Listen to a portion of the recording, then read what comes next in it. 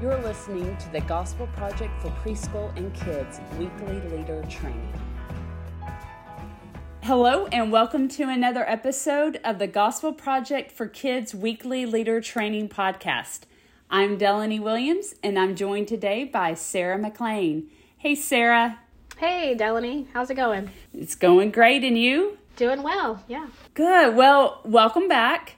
We are going to continue in Unit 12, and today we're going to talk about Unit 12, Session 2, and we're continuing to talk about Solomon. Today we're going to talk about Solomon built the temple, and that is in 1 Kings chapter 6 through 9.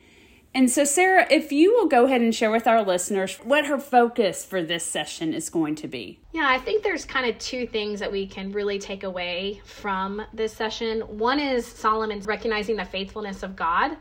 So we have God's faithfulness at play here, seeing that only God is worthy of our worship, and that Solomon humbly admitted that God would be with those who love him with all their hearts. So God is faithful to those who walk with him, who love him.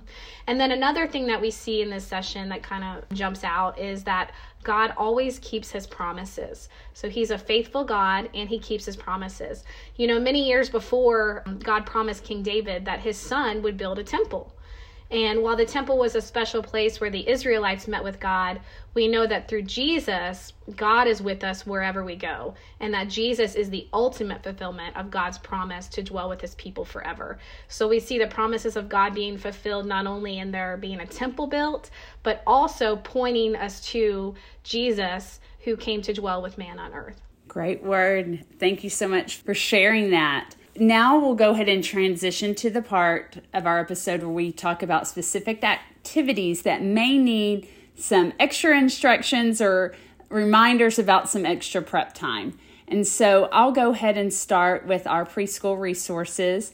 Our babies and toddlers, there is an activity called Paint the Temple. As our teachers read through that activity, they'll see that they could use cotton swabs for this activity to help them paint. And another idea may be for your toddlers, if you get the more chunky paint brushes, those may be easier for them to handle in their hands, or either they could grasp a large craft pom-pom and the teachers could attach a spring type clothespin to that pom-pom, that large pom-pom, and that could also create a brush. So teachers, if you're looking for some additional ways to help your toddlers paint, there's a couple of ideas for that activity. Then also with our younger preschool, there is an activity called Discover Places in Our Church Building. And so as you read through that activity, you'll be able to see the instructions about how you can do that with different pictures. You could extend it by making sure that you follow your church's safety and security procedures and actually go and see some of those different places in your church building and talk about those. As you're making that connection for the preschoolers in the say portion of this activity, help them understand why the temple was such a special place and why people built it as such a special place to honor God. Then looking at older preschool, they are making cloud dough. You know, that's always going to be fun, right? Anytime you're making something or you're working with something like this. And so teachers, I would encourage you to go ahead and make this dough prior to the session. If you're thinking, I don't know about using baby oil with the recipe and all, you could also substitute vegetable oil for that.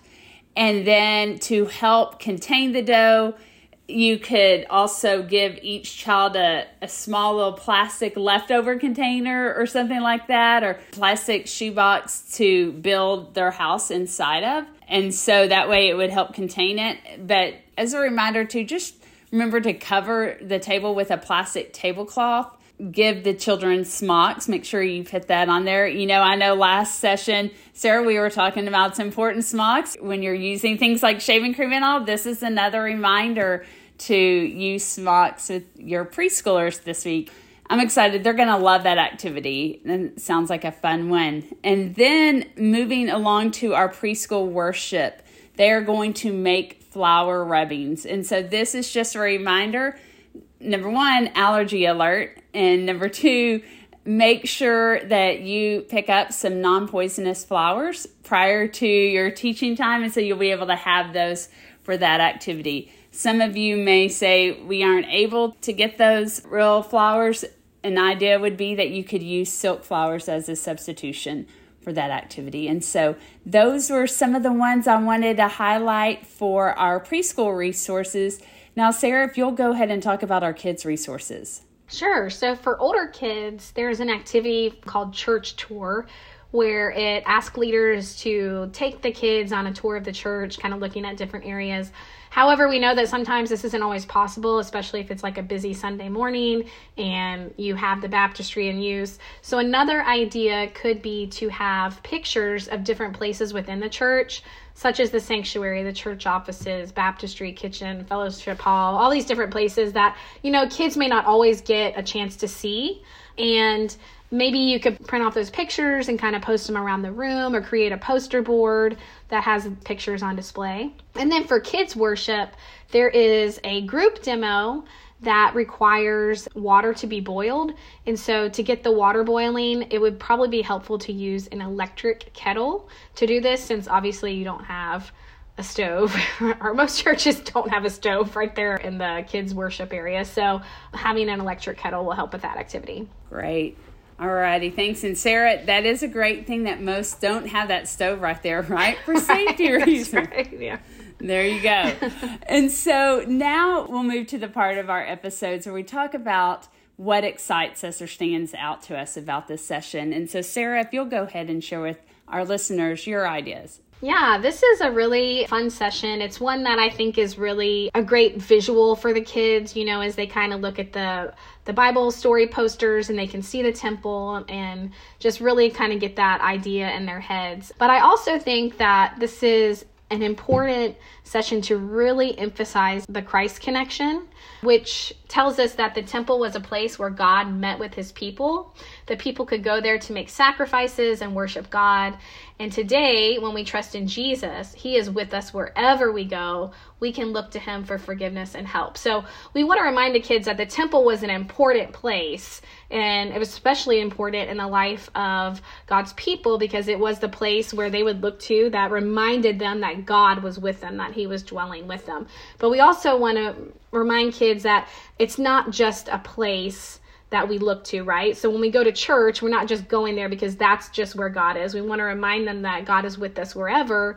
And the reason for that is because of Jesus, right? That Jesus came to dwell among us so that we can live with God forever, and God is with us wherever we go. And so we have access to God anytime, anywhere, any place. And I think that's just really important for kids because, they're in places where, they're at school and maybe they feel really lonely at school and they really just need to be reminded that God is with them.